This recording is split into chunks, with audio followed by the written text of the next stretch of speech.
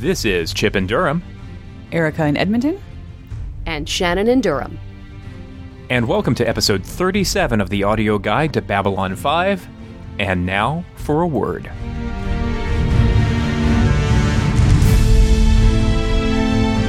Welcome to easily the most experimental episode of Babylon 5 thus far. If you had forgotten what 90s television was like, even in the 23rd century, this is the episode for you. Hi, everybody, and welcome to the podcast, and thanks for joining us.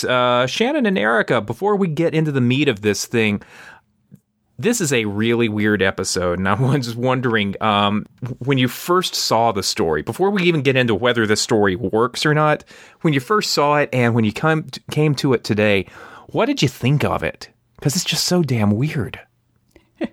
Well, for me, when I first came to it, I was just either in college or I think I was just out of college. And I had actually gone to school for video production. So the whole idea of the news, documentary type thing, it played to my strengths. It was right in my wheelhouse. So I really liked that about it the very first time that I saw it. It was just like, this is a Babylon 5 episode that's made for me. Plus, it had Kim Zimmer from The Guiding Light, which I wasn't a huge fan of, but I watched enough of to know who Kim Zimmer was.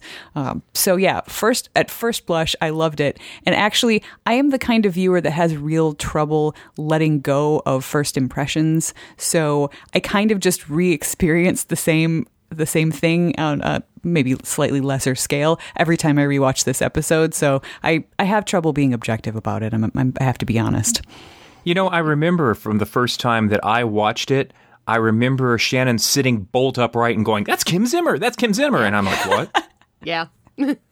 And if I remember correctly, that distracted me mightily for much of the episode the first time I saw it. So watching it now was a welcome refresher, because it's been several years since I rewatched the series, to be able to pay attention to the story rather than the fact that one of my mother's absolute favorite actresses from her favorite soap opera was on this other show. When I first saw it, I immediately thought of MASH, because I was a big MASH fan when I was a kid. And there are 3 episodes, 2 of them fake newsreel stories, and one of them literally a point of view camera shot of from a soldier that's just been airlifted to the hospital. This episode reminds me of those so much. It's a really neat trick, and it's not the sort of thing that I would want to do all the time. There was this fascination a few years ago with found footage horror films like Blair Witch and things like that. And this is kind of sort of in that sort of genre. And I wouldn't want too much of this. But at this point now, in a year and a half into the run of Babylon 5, it feels like a well-timed little experiment. Mm-hmm. I agree. Yeah, it's certainly it's a good gateway episode for anybody who has been hearing about Babylon 5 and suddenly decided, what is this show about? It's a perfect stepping on point because it recaps the current situation and fills in a few details on past continuity and references them enough so that the person feels like you do get a feel for the characters in the show and generally what's going on. Yeah, and it literally introduces you to the characters with their names on screen. So you're right. It's a good introduction. Well, actually, I was going to wait until later into the podcast when we got into the conversation, but let's explore that a little bit. Is this a good, nothing of Babylon 5? Here you go. Take and now forward. In our Doctor Who fandom, we have all of these arguments over what the best gateway episode for Doctor Who is, and a lot of people say Blink, and a lot of people say, no, Blink is too atypical. Is and now forward too atypical? I think when you're talking about an arc-based show like Babylon 5, the atypicalness really matters a lot less. I mean, if you're just showing it to somebody to show them what Babylon 5 is like, yeah, this is a terrible episode for that. But if you are showing it to them because you think they might want to jump on at this point in the series and continue watching, I think you could do a lot worse than this one, because like Shannon said, there are a lot of introductory things, but that's really only for somebody who's interested in, you know, there's any chance at all that they're going to stick around and watch some more episodes. Yeah, again, if this is something if this is not something to show somebody as a representative episode of Babylon 5, it's just a possible starting point, I think. Yeah, it's definitely not representative, but it gives a surprisingly complete view of most of our main characters, the ones that we get on screen. We get the fact that the Vorlons don't talk to anybody. We get G'Kar and Delenn and Mollari, both sort of the surface caricature of them that the program is trying to present, and we manage to get some depth to most of them as well. We definitely get a good feel for the command staff, for Sheridan and Ivanova, and what they have to do from day to day. So it doesn't take very long for each person, but it manages to give a surprisingly in-depth picture of most of our main players. Well, before we go any further, let's do our boilerplate bits of the episode and talk about what you need to know. If this is your first episode of Babylon 5, here's what you need to know. Okay, then.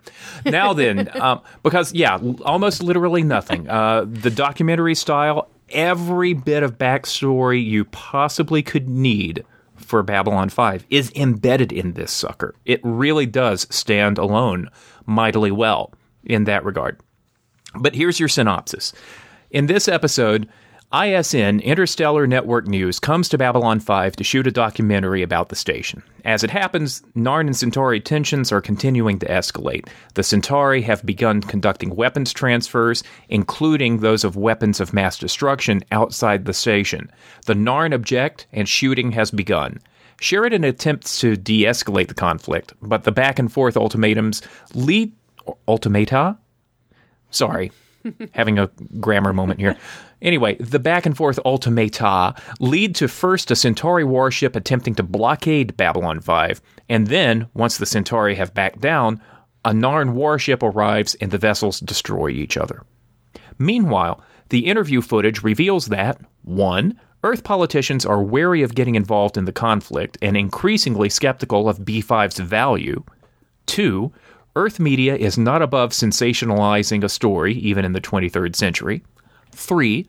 Delenn is suffering from self-doubt and a lack of media savvy. 4. Londo is suggesting that Earth's interests lie in opposing the Narn. And 5. Captain Sheridan still believes in Babylon 5's vision of creating the peace. And I quote, "When you stumble a lot, you start looking at your feet. We have to make people lift their eyes back to the horizon." Side note, one of my favorite speeches in the show. Oh, and 6. The Psi Corps is your friend. Trust the Corps. Oh, yes. Stephen was like, what was that? Yes. Lovely. We will get to our control group's reaction to a certain amount of pseudo-subliminal broadcasting there, but let's start off real quick with the elephant in the room. We've talked before a lot on this podcast about the state of the video transfer for the Babylon 5 DVDs and digital downloads, which is not great for a variety of reasons.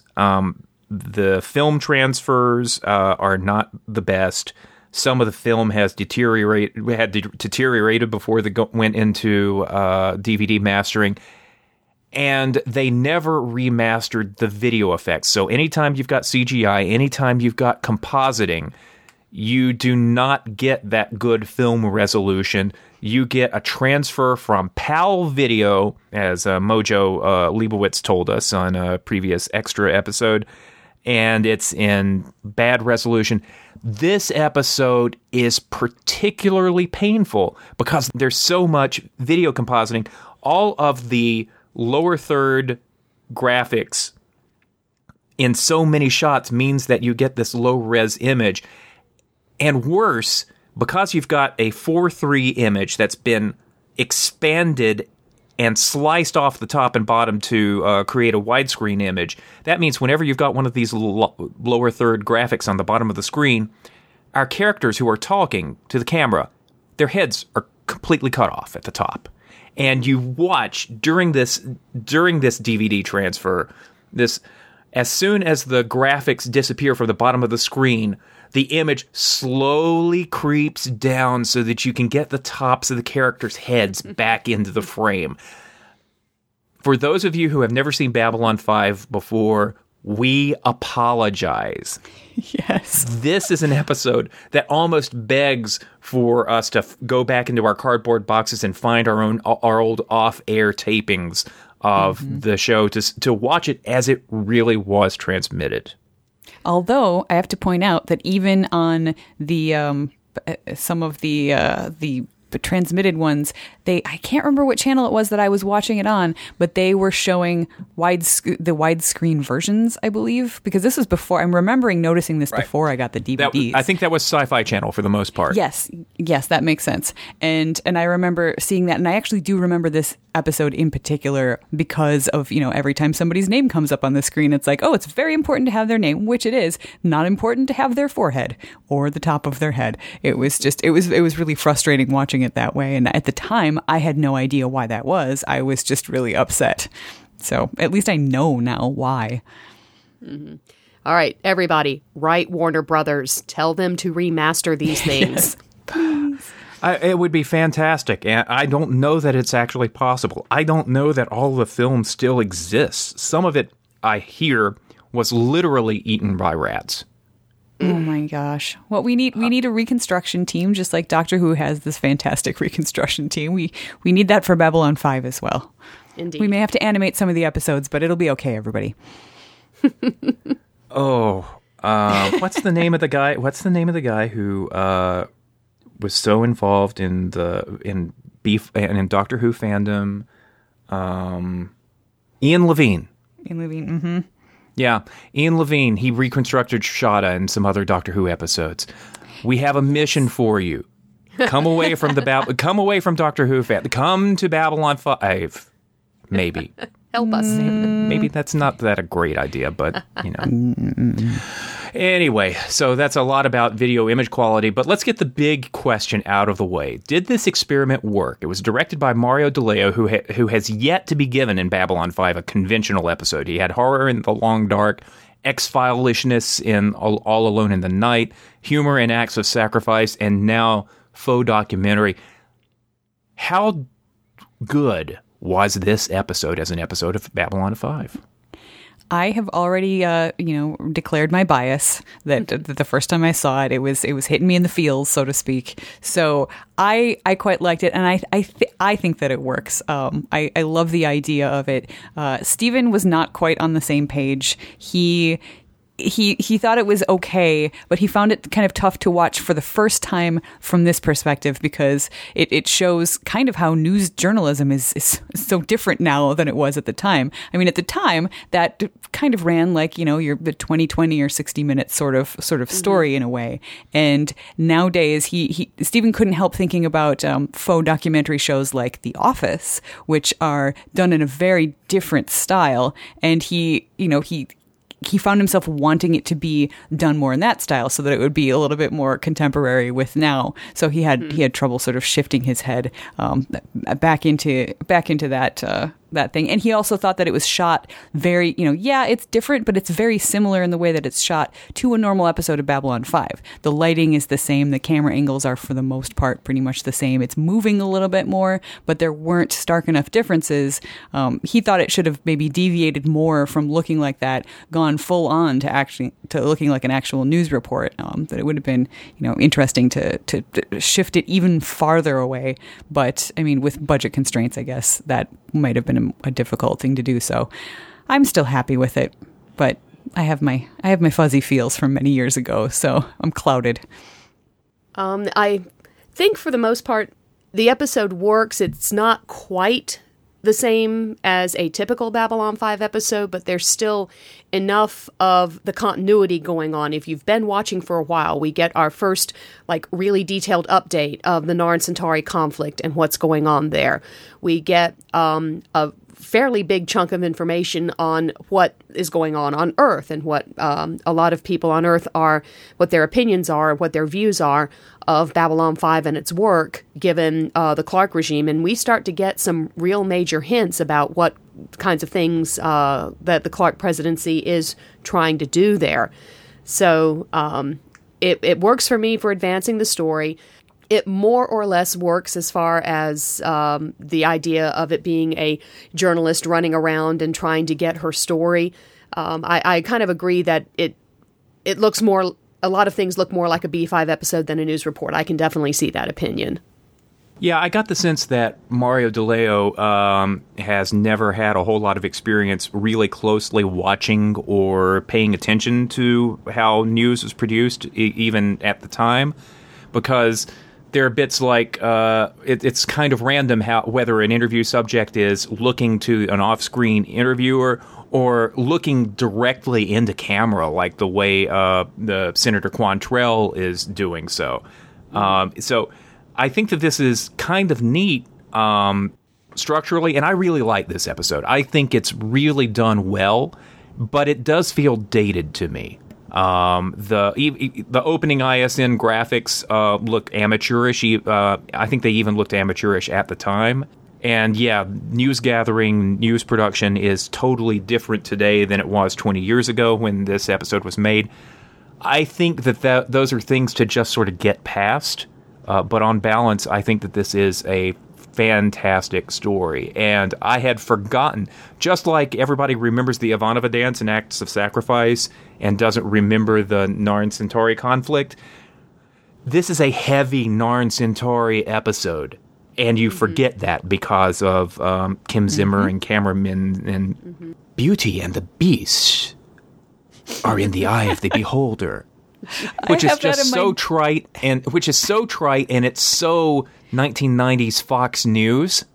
And yet, and it's actually believable in that sort of way. But that sort of stuff overpowers the drama of this story in casual memory. Yeah, it's kind of a shame because when looking through my notes, all the different things I jotted down, we get a huge lump of Narn Centauri. We get a huge lump of the building issues around Earth and the Clark presidency, and we get a ton of character stuff going on here. And it's all great storytelling and great drama, and it's kind of overshadowed by its frame.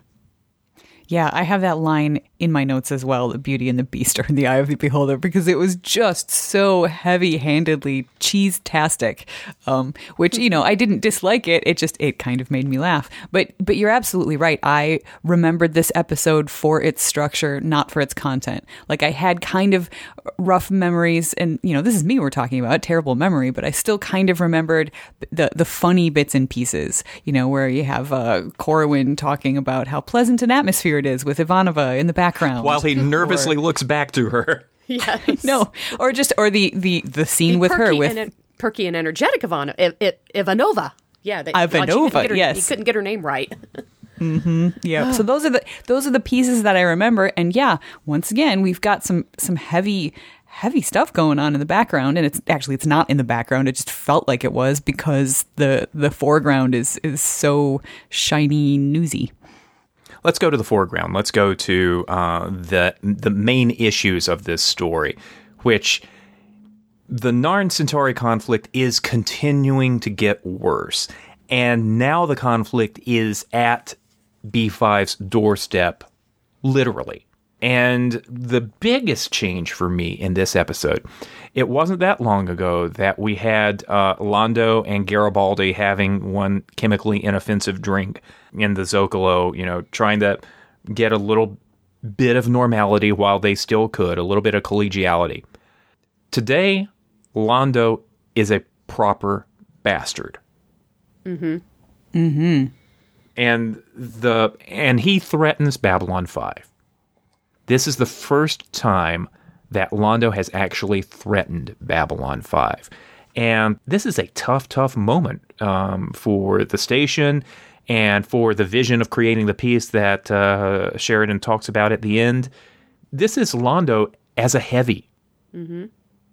And as a smarmy heavy. He's really, and I mean, it's not just because we are seeing this through the lens of a camera and that it's being packaged for television in nice little sound bites. And that he's playing to the camera for that bit too. Blatantly, it's like the grease is dripping off him.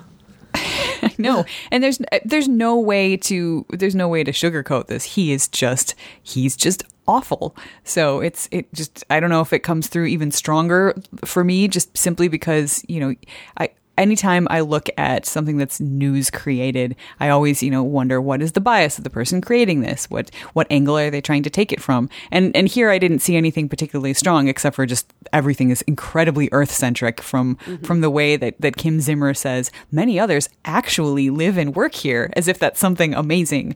Right.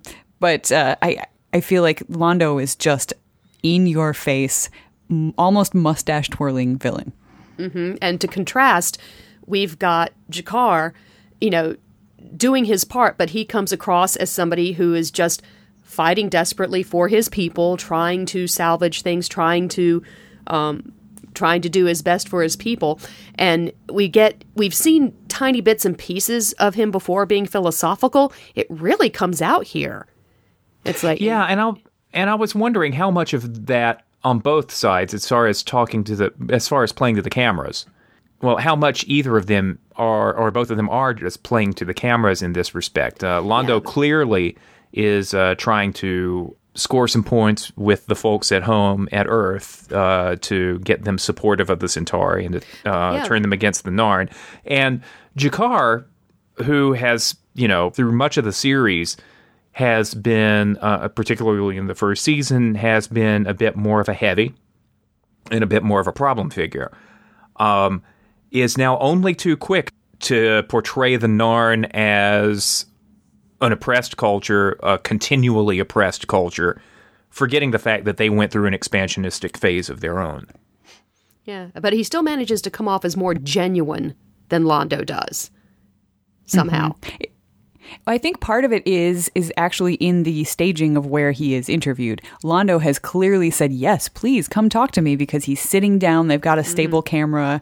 He's being interviewed properly. Whereas G'Kar is most of the time being caught as he's walking along. And he seems to not care quite so much about what the reaction is going to be, which does make him feel more genuine, because it seems like he's not playing to the camera so much. And I think he comes off better than anybody else in the entire episode. I think he seems eloquent and passionate, and that works.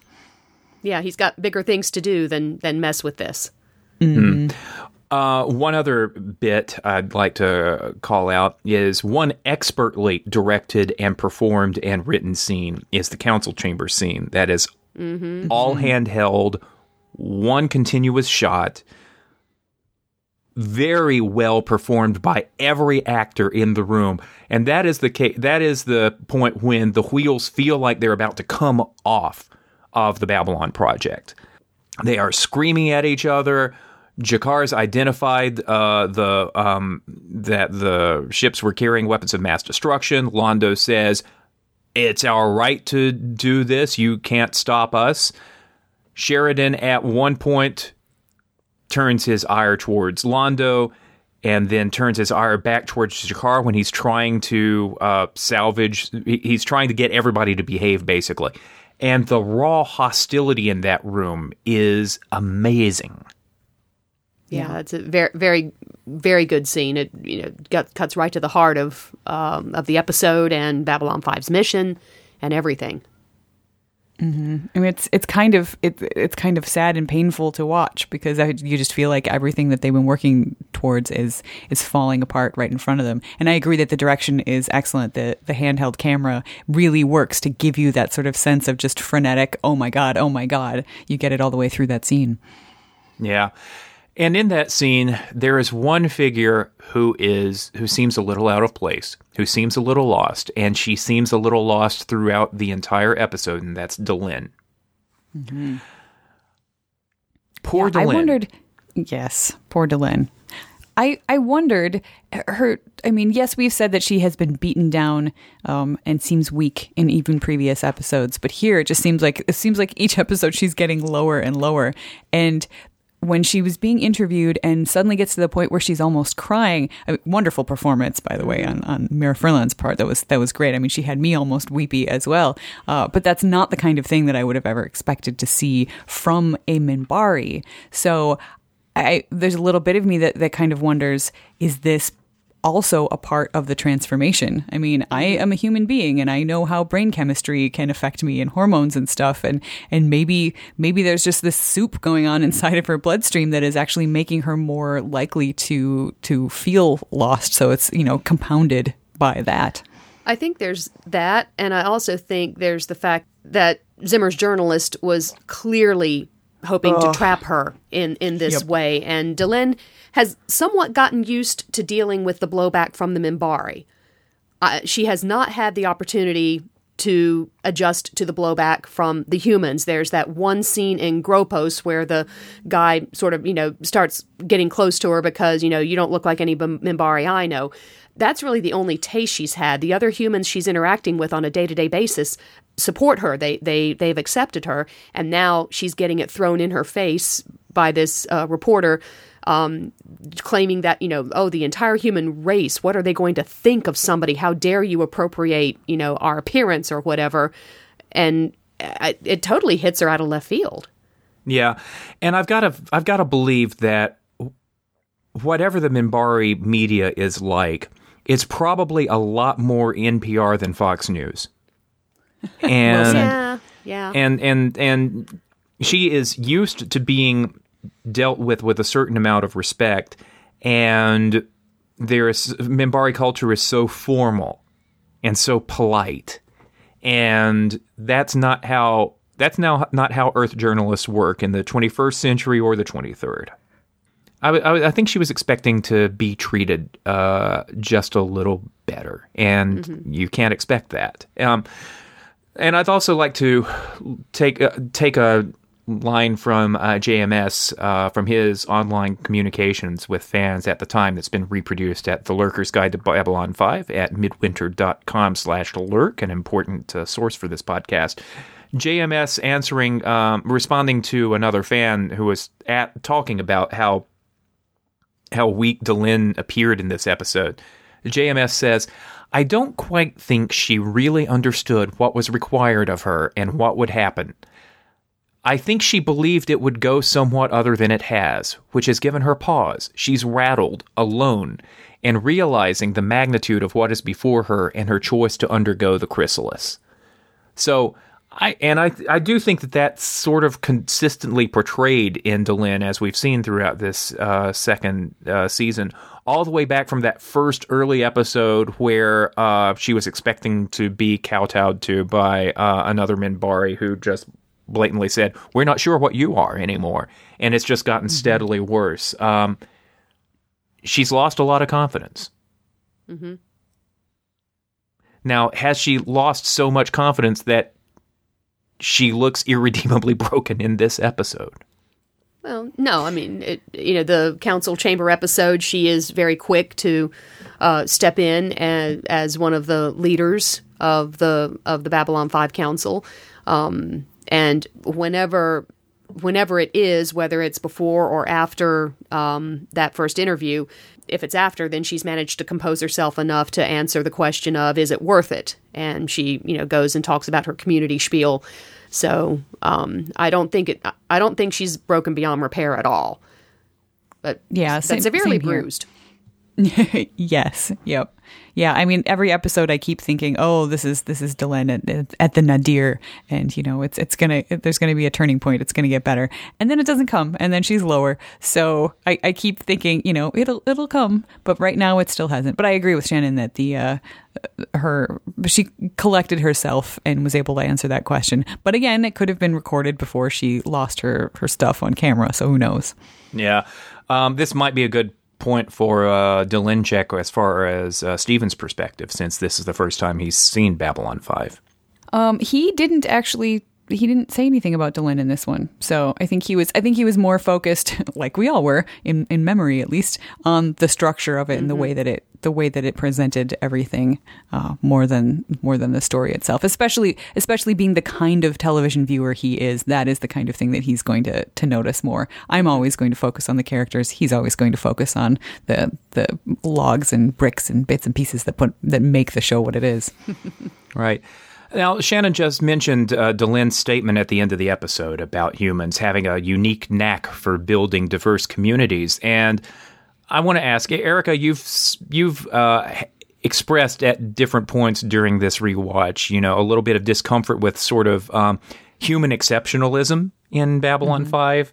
And I'm curious if both of you think that based on what we've seen so far in the show, do humans really seem that special about building diverse communities more so than the Minbari or Narn or Centauri or whatever? Or was Delenn finally playing to the cameras a little bit to make humans feel better about themselves or feel like a Minbari was saying nice things to them? Or is this simply the hand of the author, J. Michael Straczynski, sort of pontificating a little bit about who humans are or who humans should be? I think it's both, actually. Yeah. I think because we don't see the homeworlds of these other characters, we have the alien sector of Babylon 5, but mostly what we are seeing is them interacting with the humans on the station, or at least in the context of Babylon 5. So we don't really know if other species are having the same kind of diverse community building thing. And I mean, from what we can understand, Earth is pretty far behind a lot of these other races when it comes to technology, and they certainly haven't been a spacefaring race nearly as long as most of these others. And yet they're at the head of Babylon 5, and, the council chambers, Earth is at the big table. So I think that there has to be something in this in-world universe, some reason that the other races are looking to Earth and willing to work with Earth on these particular terms. So if the author is telling us that is what it is, that this is what makes the Earthlings special, then I guess that is what I will believe, because that's what I'm being told. But I don't think there's any way for them to quite show us, because it's hard to prove a negative. It's hard to show that these other races don't have those characteristics. So that particular speech didn't necessarily strike me as Earth essentialism as much as some of the other ones did, simply because it's more a description of the way things work in that world, and I have to just take it at face value because that's the only information I currently have. Yeah, pretty much the same thing. I think the fact that it's been mentioned consistently a few times now, at least from the Minbari point of view, that this is something that makes humans special, is that they do make these communities, and they are diverse communities, and they get to know all kinds of others, whatever the other may be. I think it's leading somewhere at this point, but we don't know where yet. I guess. I feel a little more cynical these days than I did back in the 90s when I was watching this for the first time. So, I'd really like to believe that humans are better at forming diverse communities than we seem to be demonstrating in 2015. Yeah. But, well, there's that, yeah. Yeah. A few side notes of things that come up in this episode. In a passing reference, we find out that Senator Hidoshi, who was Sinclair's essentially his boss on the Senate Oversight Committee, no longer in office. That's a little ominous, I guess. Hidoshi seemed to be a good guy who warned Sinclair that he'd made some powerful enemies, and Sinclair is gone, and so is Hidoshi. And I've got to assume that if Senator Quantrell is Hidoshi's replacement, holding the purse strings for Babylon 5, that's probably a bad sign. It doesn't look good. No. He's from Texas. I just got this feeling. With got the same impression. With apologies to our Texans listeners. Love Austin, guys. Love Austin. Keep Austin weird, yo. The Narn appear to be losing this war. That seems to be fairly evident, despite Jakar's protestation that that's just Centauri propaganda. It's not looking good for the Narn. I wonder why. Del Vientos from By Any Means Necessary is back, and I thought that was pretty good. I liked seeing him there. I liked him having the obligatory, hey, I got to make this pension regular guy thing at the end. But the fact that he is not just this mystery guy who shows up as being important, he's not like the maintenance Kefir. He's actually somebody we've got an experience with. It was good to see that character back, I thought. Agreed. Yeah, I agree. I was surprised to see him. Like, oh, hey, check that out. I remember that guy. Mm-hmm. And our guy in CNC, our ops guy, is this the time when he finally got a name? David Corwin? Has he been has he been given that name before? I don't think he was given the name before, but I did notice that in the credits, Joshua Cox, who's the actor that plays him, was still listed as Tech Number 1 in the credits. So despite the fact that he has a name on screen, he doesn't have a name on screen. They didn't catch up that Poor. yet. But poor guy. But this may have been the scene that gives him a job, because it's a great scene. He's just got the one scene in the whole thing, but he plays it perfectly. It is so lovely. It really is. And I mean, I also love Joshua Cox. He was on I think it was a Lifetime show called Strong Medicine. So I have very, very strong feelings towards him. So I just love him so much. He's never on screen very much, but even before he got his hair cut and started to look like a normal military officer like he does now, I was watching him very closely. Mm-hmm. And speaking of comedy, how about that Psycor commercial? Oh, good God. That was hilarious and perfect. And yeah, I liked it very much. And Steven did make us freeze frame and go back frame by frame so you could see what it said. Of course. It's like, that's why they did it. Doing its job. Yep, it worked. Exactly. Although this time I don't know what, it stuck in my head all of a sudden that poor child he was dressed exactly like Wesley Crusher in season 1. Just awful sweater. And I could not shake that out of my mind. Just 90s fashion for kids, I guess, is what we had. 90s fake future fashion for kids is really what it was. Yeah. Well, any closing thoughts on And Now for a Word before we go through the jump gate and pick it apart for spoiler fodder? I actually had one other sort of like drab of a little bit of Earth information. I thought that was one thing that this episode did very well, was give us an idea of what the feelings are about everything back on Earth, because this was very much told, as I said before, from an Earth-centric point of view. Many others actually live and work here. I just keep coming back to that line because it just made me shake my head. But also, we just get subtle dribs and drabs of other information, like we have this newly formed Office of Public Morale. I don't know what that means, but it doesn't sound very good. Yeah. So just all that little things here and there just gave a bit of more of a depth to the way that Earth fits into the entire cosmos. Yeah, similarly, the Ministry for Public Information, there's all these Orwellian things being tossed in that, the Psycor commercial just sort of blended into that perfectly.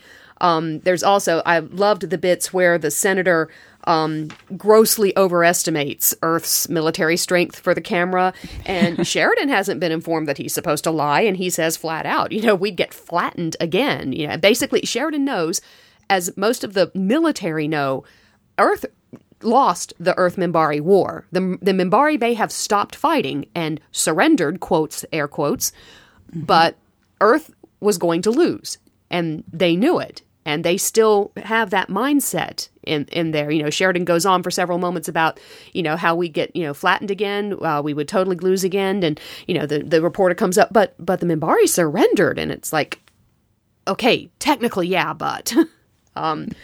So getting that back and forth from the different factions of how things are being seen and how things are being presented in the media was really fascinating. And I just want to give a quick shout out to Dr. Franklin, he was just PO'd throughout this whole episode, and I think that he did it very well. So yay for him. Yeah, he did it well, but can I ask, I didn't get the point of his story. You know, it's like it seemed to be totally out of left field for him to just sort of talk about, you know, this experience of witnessing a friend of his getting trapped in an airlock and sucked out into space. I mean, yes, he performed it well. It was, you know, he was very captivating as he explained it. I just couldn't figure out how that fit into the rest of the story at all. Personally, it struck me as just sensationalist. I mean, yeah, I don't think it moved the narrative forward all that much, but from a perspective of somebody who is producing a news show to show on Earth about what life is like out in the coldness of space, that seems like exactly the kind of personal anecdote that they would want to include, just, you know, for to get the clicks and to get the views back on home. Yeah, the Lurker's Guide, uncharacteristically, has a full transcript of this episode instead of a synopsis because it's so different. And if you go back and if you look at that entire monologue of Franklin's, it follows on Sheridan and other characters talking about how big and heavy a job Babylon 5 is. And then the first line that Stephen Franklin gives is, you know what the folks back home don't understand, the ones who've never left Earth, is just how dangerous space can be. The everyday reality of living your days and nights in a big tin can surrounded by vacuum. So that's the point behind the story, but I think that the story goes so long that you lose the point. It feels out of place. Mm-hmm. It also feels suspiciously like either the author of the episode, or we could be charitable and say the editors of the 36 Hours documentary felt that the episode was running a little short and they needed to pad it a bit. Padding, yep. Possibly. Yeah. I love this episode. I don't think it has aged well in terms of a portrayal of the news media, either as it was then or as it would be in the 23rd century. Yay for hypertext links at the bottom of a video story. But aside from that, it is a canny look at the Babylon 5 universe, and it uses a different structure to help us learn more about it. So I like it. It's a keeper. It's a keeper. I wouldn't say I love it, but I would say that I solidly like it. And the only other thing that Stephen pointed out, besides liking the Psychor hidden message, was that he thought that this episode might have been done mostly as a B unit episode, possibly double banked with other things that were being recorded at the same time. So you just slap in Kim Zimmer with whoever else is free while recording another episode. He said it sort of had that flavor, and I agree. Yeah, that makes sense. I think it's an experiment that overall is successful in both trying to show the Earth viewpoint compared to the normal view we see from Babylon 5, for sort of recapping and bringing people on board who maybe have not seen the show before, have just started watching like an episode or two ago. So, hey, here's what this show is all about. Overall, I think it is a success. All right, with that, it's time to talk about what we do in 2 weeks' time when we come back to the audio guide to Babylon 5. We watch another episode, and that is going to be a bit of a deviation.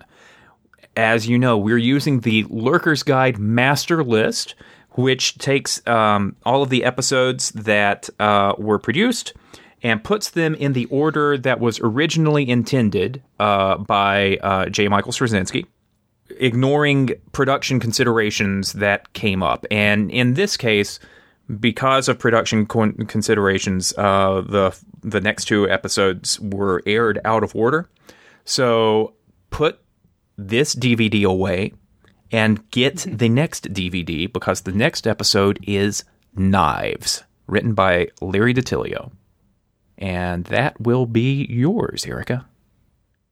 Woo, and I bet you. I guess. Once again, I remember nothing about it from the I was going to tease you about that, but you have relieved that burden of me. Yep. All right. Knives is coming up next time. As always, we are at B5 Audio Guide on Twitter and Tumblr. Our episodes are at b5audioguide.com, as are our chat threads in spoiler and spoiler-free varieties. If you want to stay spoiler-free for future episodes of Babylon 5, hie thee to the spoiler-free comment threads at b5audioguide.com. Come back to us on our next podcast. And the rest of you, follow us. There's a jump gate right there, and our jump engines are fully online.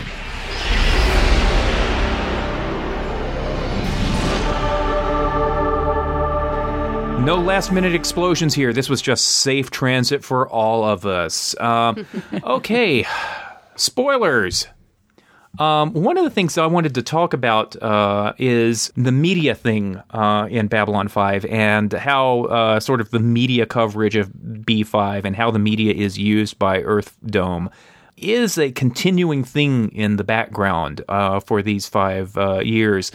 And it's interesting to see where ISN is now compared to where it was last season. Last season, we had our blonde, curly-haired ingenue reporter who came in for a couple of episodes.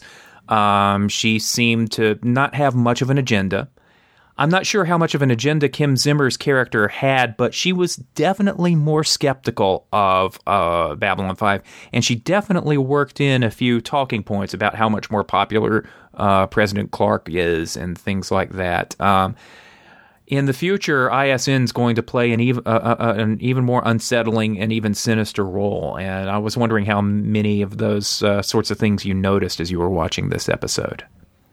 I actually had gotten this one mixed up in my head a little bit with the future one, where everything is just, it's clearly a smear campaign against Babylon 5, and I was expecting that would be the appropriately named The Illusion of Truth in 4th season. Yes. Mm-hmm.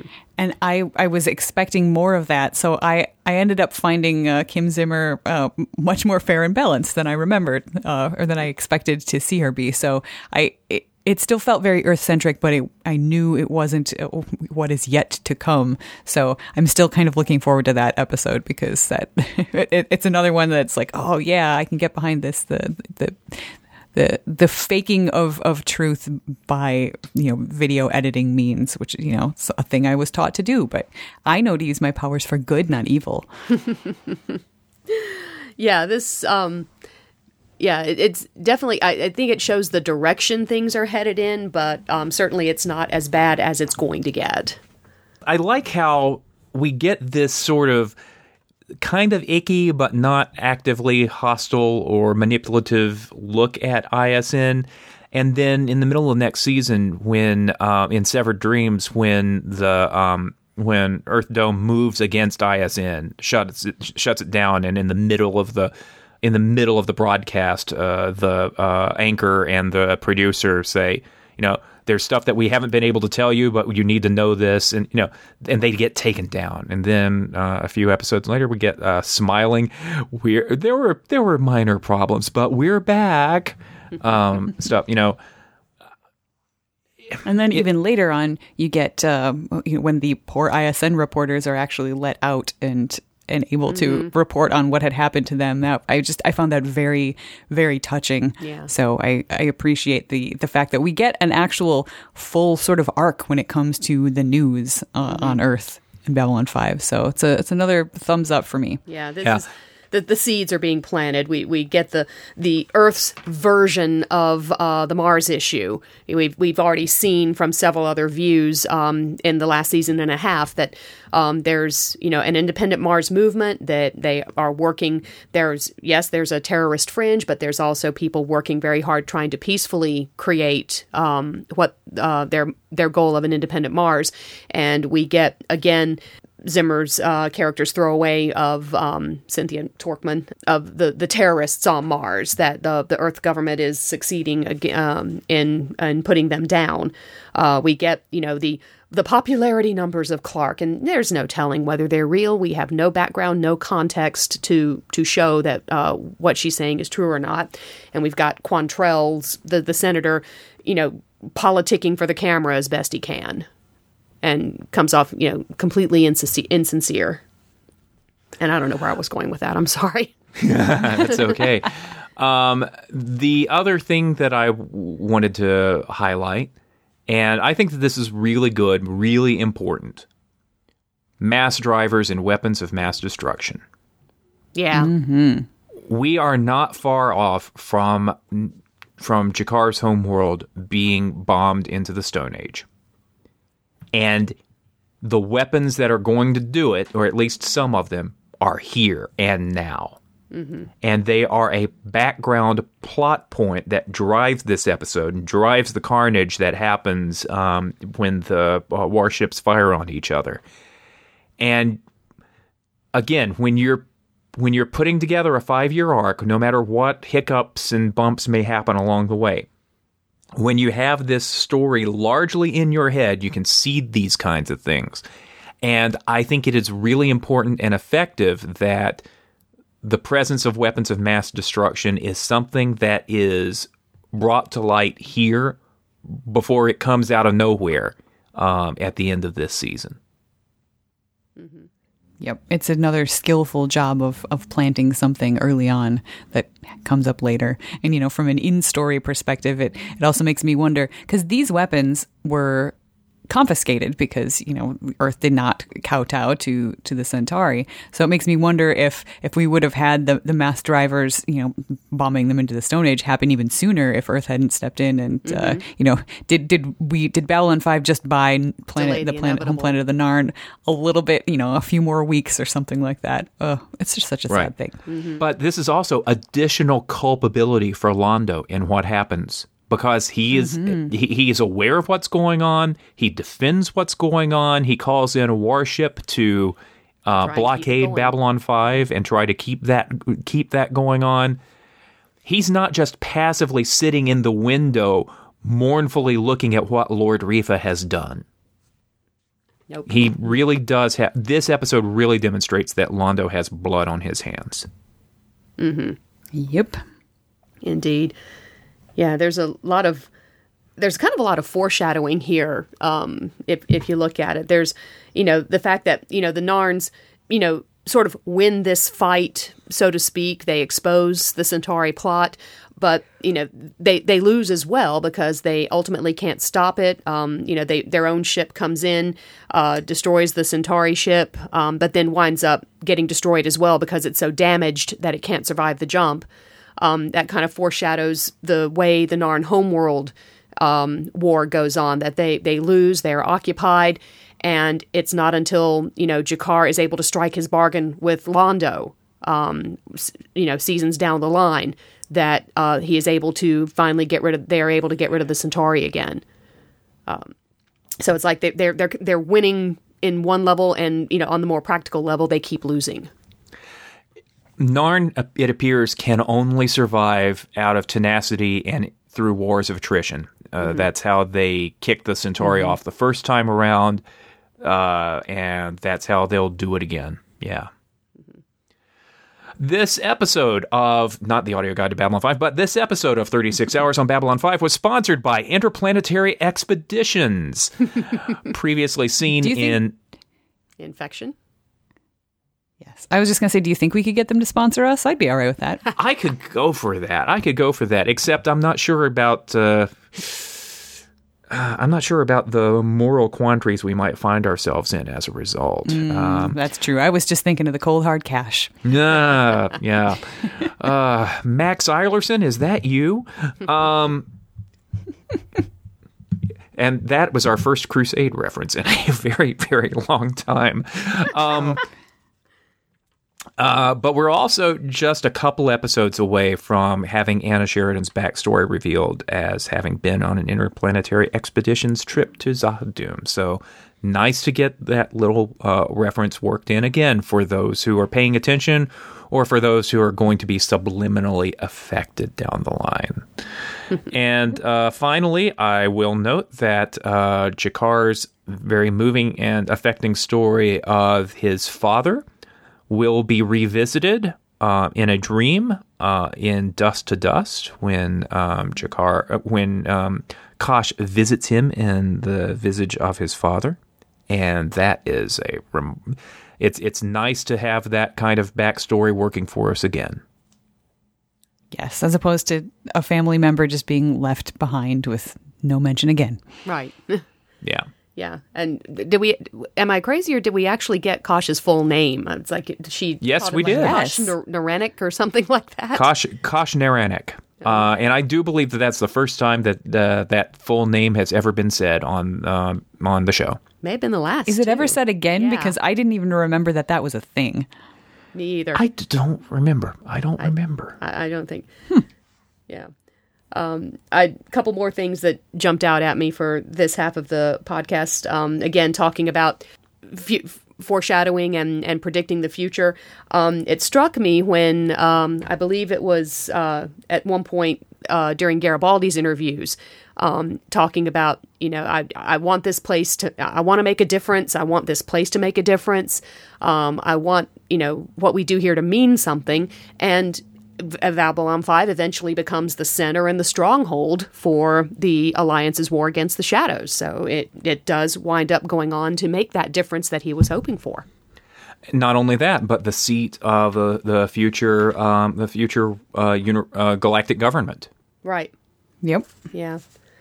Impressive. I also think that I don't know at all where or when the In the Beginning movie started being planned or started happening, but Delen's breakdown in front of the journalist makes a whole lot more sense when you know the events of In the Beginning. The fact that it was her vote made in anger and grief that started the Earth-Minbari War and led to those 250,000 humans being killed, getting thrown in her face now.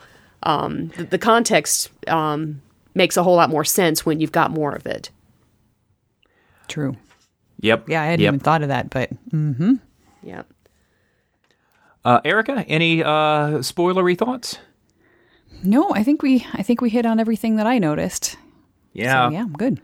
Yeah, it's pretty. It's meaty and it feeds a lot of stuff for the future. Yeah, I think again, I touched on this in the pre-spoiler section, but the fact that this is where the philosophical side, the G'Kar that sees the big picture, is really starting to show up here in this episode. I think in looking beyond just Narn and Centauri, but the fact that if it's not just us, it's going to be the whole galaxy. Everything's going to fall apart if we can't figure out how to solve this soon, one way or the other. The fact that he cites Earth history, showing just how informed he is about these other cultures, that this kind of really shows here. Yeah, I'm still a little cynical about G'Kar at this point. Not that he's not right, but I think he is as much playing the game as he is genuinely trying to protect his people. It's not until Dust to Dust when Kosh sort of gets into his mind that he really commits to this broader. To borrow a line from another JMS property, Sense8, I am also a we. He is thinking about the Narn first and only, and it's not until Dust to Dust when he broadens his perspective. Yeah, I think it's building, though. The other thing that struck me, of course, was all throughout that Psycor commercial, we're everywhere. And of course, they're going to be everywhere. They're behind the Clark conspiracy. They are working with the Shadows, are going to be working with the Shadows, and it's going to turn into the Season 5 telepath war by the time all is said and done. And that was just all running through my mind during that commercial. Yeah, I laughed out loud. All right, I think we're done. I think we're done with documentaries for a couple of seasons, which means a couple of years at our current pace of releasing episodes. Erica, the baton is yours for Knives in 2 weeks. All right. Look forward to talking about that one. Thank you all for listening. Thank you for being a part of this fantastic fandom. And I'm going to go and I'm going to get fitted for a Babylon 5 uniform jacket tomorrow. So we will talk to you soon. Until then, this is Chip in Durham. Erica in Edmonton. And Shannon in Durham. You have been listening to the audio guide to the Babylon 5. Trust the audio guide.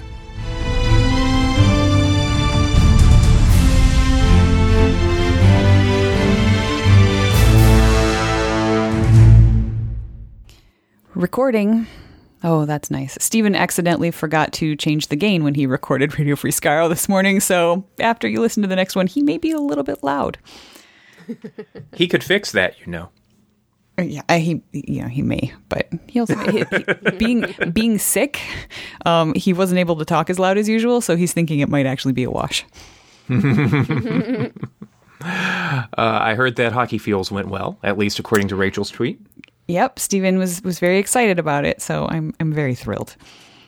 I'm looking forward to that one. All right, contemplative silence in 3, 2... Recording. That's me applauding. Oh my!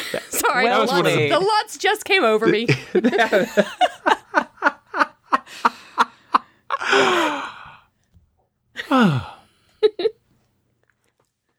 Steve Lutz, I know you don't listen to this podcast, but that was for you.